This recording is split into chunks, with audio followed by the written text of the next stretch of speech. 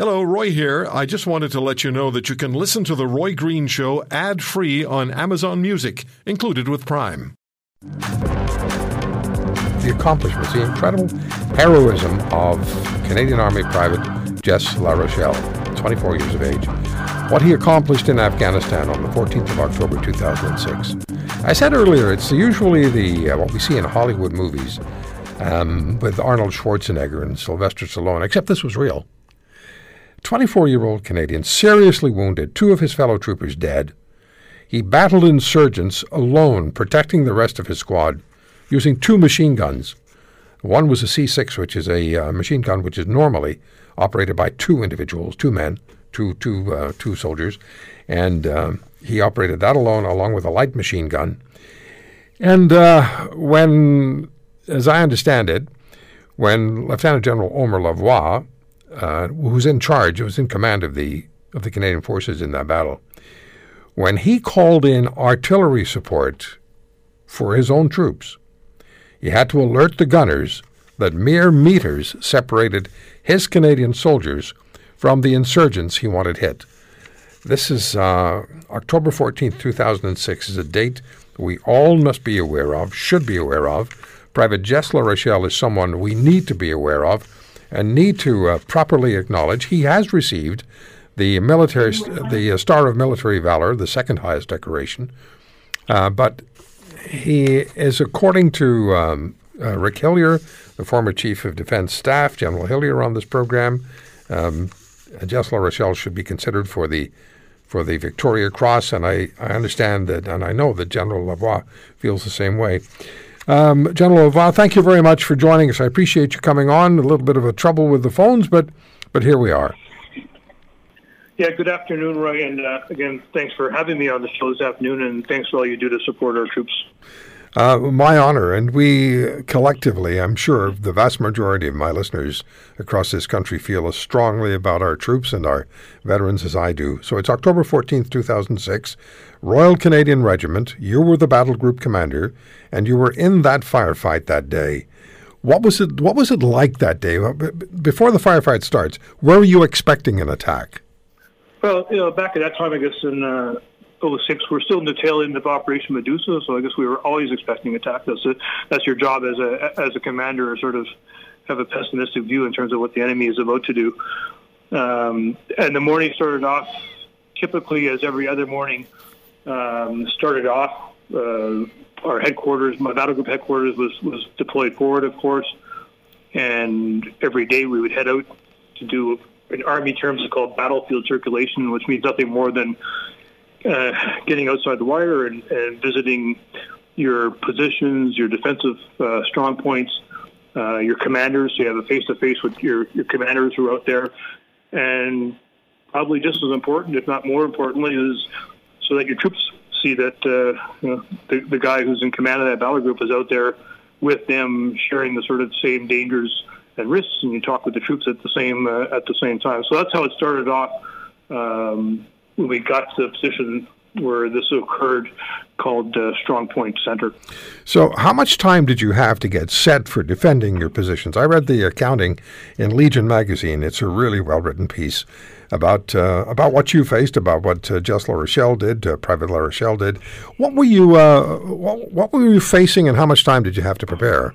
Oh, I would say probably less than 30 seconds, because the way it rolled out was I got to the position with my, what we call our tactical headquarters. So it's my armored vehicle and three other armored vehicles, which includes my regimental sergeant major, Chief Warrant Officer Bobby Gerard, who sadly was killed about a month later in another ambush that we'd encountered.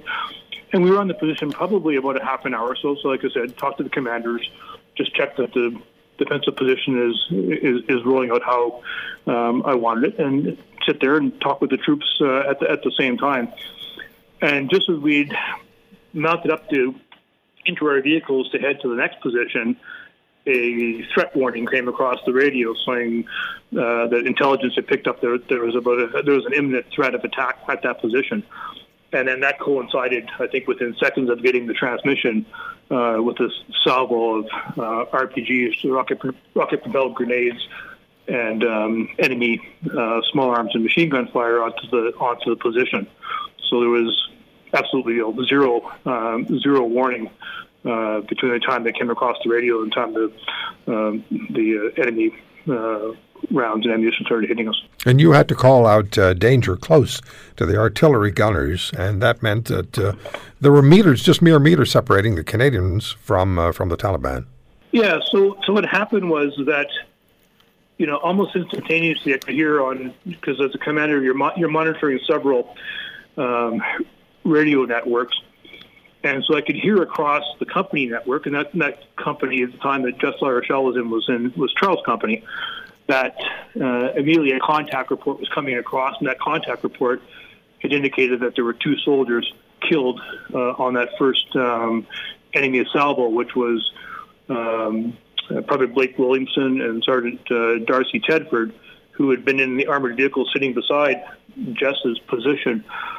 So I heard that, and of course, I'm there with 4 LAV 3 armored vehicles, which are pretty heavily armed with 25 millimeter cannon. So my initial reaction was, well, we're going to support this platoon position, and I ordered a counterattack. So I took my 4 vehicles and we went into an attack position, and we waded into the enemy position with the 25 millimeters and our 7.62 machine guns firing. And then, so that assisted the actions that Jess had taken in terms of his immediate reaction to fire rockets and machine gun. And then we settled back into firing position to continue to support the platoon. But it became apparent very quickly that the Taliban were behind these really thick mud walls, so the effectiveness of our big cannons was limited. So the only other alternative was to bring in it goes back to almost like Vimy, right? A rolling artillery barrage in behind the Taliban and just sweep them up there and bring the artillery in as close as possible to finish them off and neutralize them.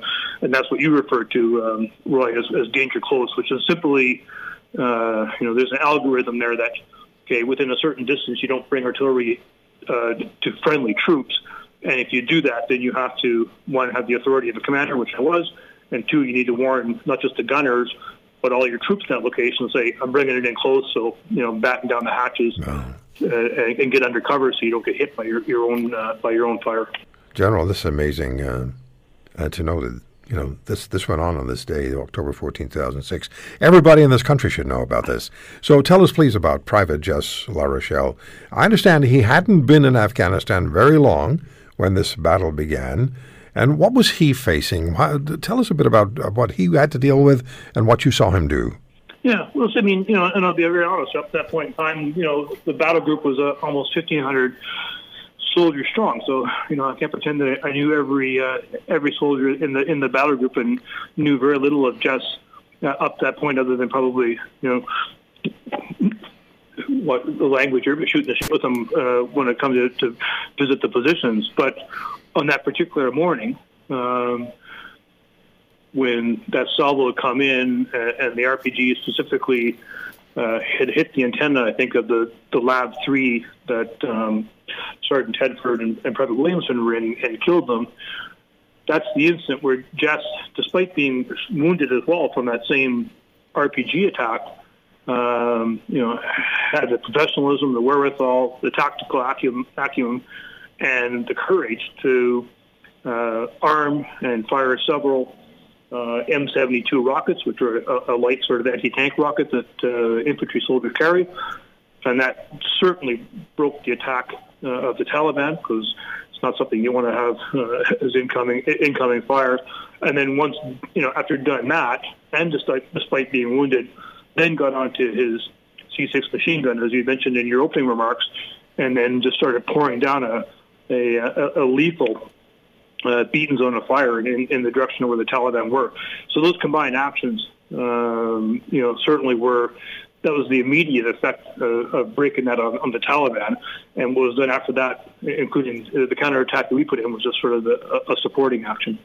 Yeah, I understand as well. Private La Rochelle was impacted by an RPG, as you said, badly wounded, broken back, 2 fractured vertebrae in his neck, detached retina, blown right eardrum.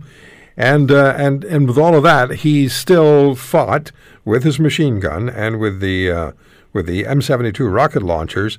He fought with all of that, and he exposed himself to gunfire from the Taliban because he wanted to see where his fire was being directed. Just amazing. Yeah, As you're watching this in the middle of a battle, what's going through your mind as you're watching this young man fight? Well, at that very instant, my thought was certainly we need to do everything we can do to support this platoon and to support him because he was in a very vulnerable, exposed position. And you can imagine if you're the enemy and you're receiving this fire both from rocket and machine gun, guess what? All of their fire is going to be concentrated on him, which it was.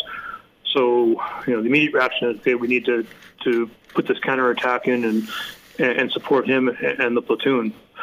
But, after that, and it's the same, there's countless of stories where, for me, the greatest pride, or my greatest pride in Afghanistan was watching soldiers like Jesse LaRochelle, and he stands out the foremost as, despite the wounds, despite the danger, despite the risk, despite probably every sane nerve in your body saying, get the hell out of there, he stood there and he fought. And he stood there and fought knowing that, he was very vulnerable. He was a great jeopardy. He was, at great risk of being further wounded or worse. But he just had that courage to continue to fight and support the rest of his platoon. And nothing in my experience in Afghanistan gave me greater pride as both as a soldier, a leader, and as a Canadian to see soldiers like Jess LaRochelle do that. Wow. I also want to ask you, General, to mention a book that was written by Jess LaRochelle's company, Sergeant Major, in just a moment. But would you please tell us, in your words, what is it that makes Jess LaRochelle a candidate for the Canadian Victoria Cross? Yeah, no, absolutely, Roy. So, I mean, in his case, I signed off on when a soldier is written up for a valor citation and it's put forward back to Ottawa, the commander signs off. So in that case, I signed it off, and I was sort of in the very, fortunate position that not only am I signing it off, but I actually witnessed it firsthand. And that valor recommendation goes forward to Ottawa, but it doesn't go forward for a specific award. So as you recognize, those are the Victoria Cross, which is our highest award for valor, then the Star of Military Valor, and then the Medal of Military Valor. So it goes forward, and it's for Ottawa to decide which category it falls in. And when I signed off on his, and having seen it firsthand, I thought, well, this is certainly a contender for a Victoria Cross, which, as you know, has not been issued to a Canadian soldier, sailor, or airman, for that matter, since World War II. We didn't issue any in Korea, and we didn't issue any in Afghanistan, unlike our other Commonwealth allies who also have the Victoria Cross. And if you look at that citation and you compare it to similar citations of Victoria Cross winners from either World War II or World War I, it has all that key ingredients of what you expect to see at Victoria Cross. It's a soldier who is on the front clearly in the presence of the enemy, is wounded, despite those wounds, continues to take action and decisive action to bring the fight back to the enemy and to turn the tide and essentially win the battle. And certainly that characterizes everything that Jess LaRochelle did that morning. A Canadian hero. October 14th, Absolutely. 2006, a young Canadian hero, and he's still recovering from wounds he received at that particular battle, as I understand it. General, that you also heard from Jess LaRochelle's company Sergeant Major, Chief Warrant Officer John Barnes, who wrote a book, and I'd like you to share that with us, please. What's the book? Yeah, so very coincidentally, as I mentioned to you earlier, I received an email from him this morning. So Chief Warrant Officer John Barnes was the company Sergeant Major for Charles Company, which is the same company that Jess LaRochelle was in. He was wounded himself on the 3rd of September 2006 during the opening attack during Op Medusa, where our battle group had also lost 4 soldiers killed. And that morning of that attack on 3 September 2006, we were going against an objective that NATO had assigned us called Objective Rugby, but what the soldiers familiarly called the White School. It was a white schoolhouse on the north side of the Argandab River, and John was wounded that morning, also by an RPG, as he was collecting the dead and wounded at what we call a casualty collection point. And the name of that book is aptly called White School Black Memories, and it's, in a very nutshell, it's a bit of an account of John's career as a soldier in the Canadian Armed Forces and in the Royal Canadian Regiment, but the focus really is on Afghanistan, and it really is then on John's fight with post-traumatic stress disorder as a result of his time in Afghanistan. If you want to hear more, subscribe to The Roy Green Show on Apple Podcasts, Google Podcasts, Spotify, Stitcher, or wherever you find your favorites. And if you like what you hear, leave us a review and tell a friend. I'm Roy Green. Have a great weekend.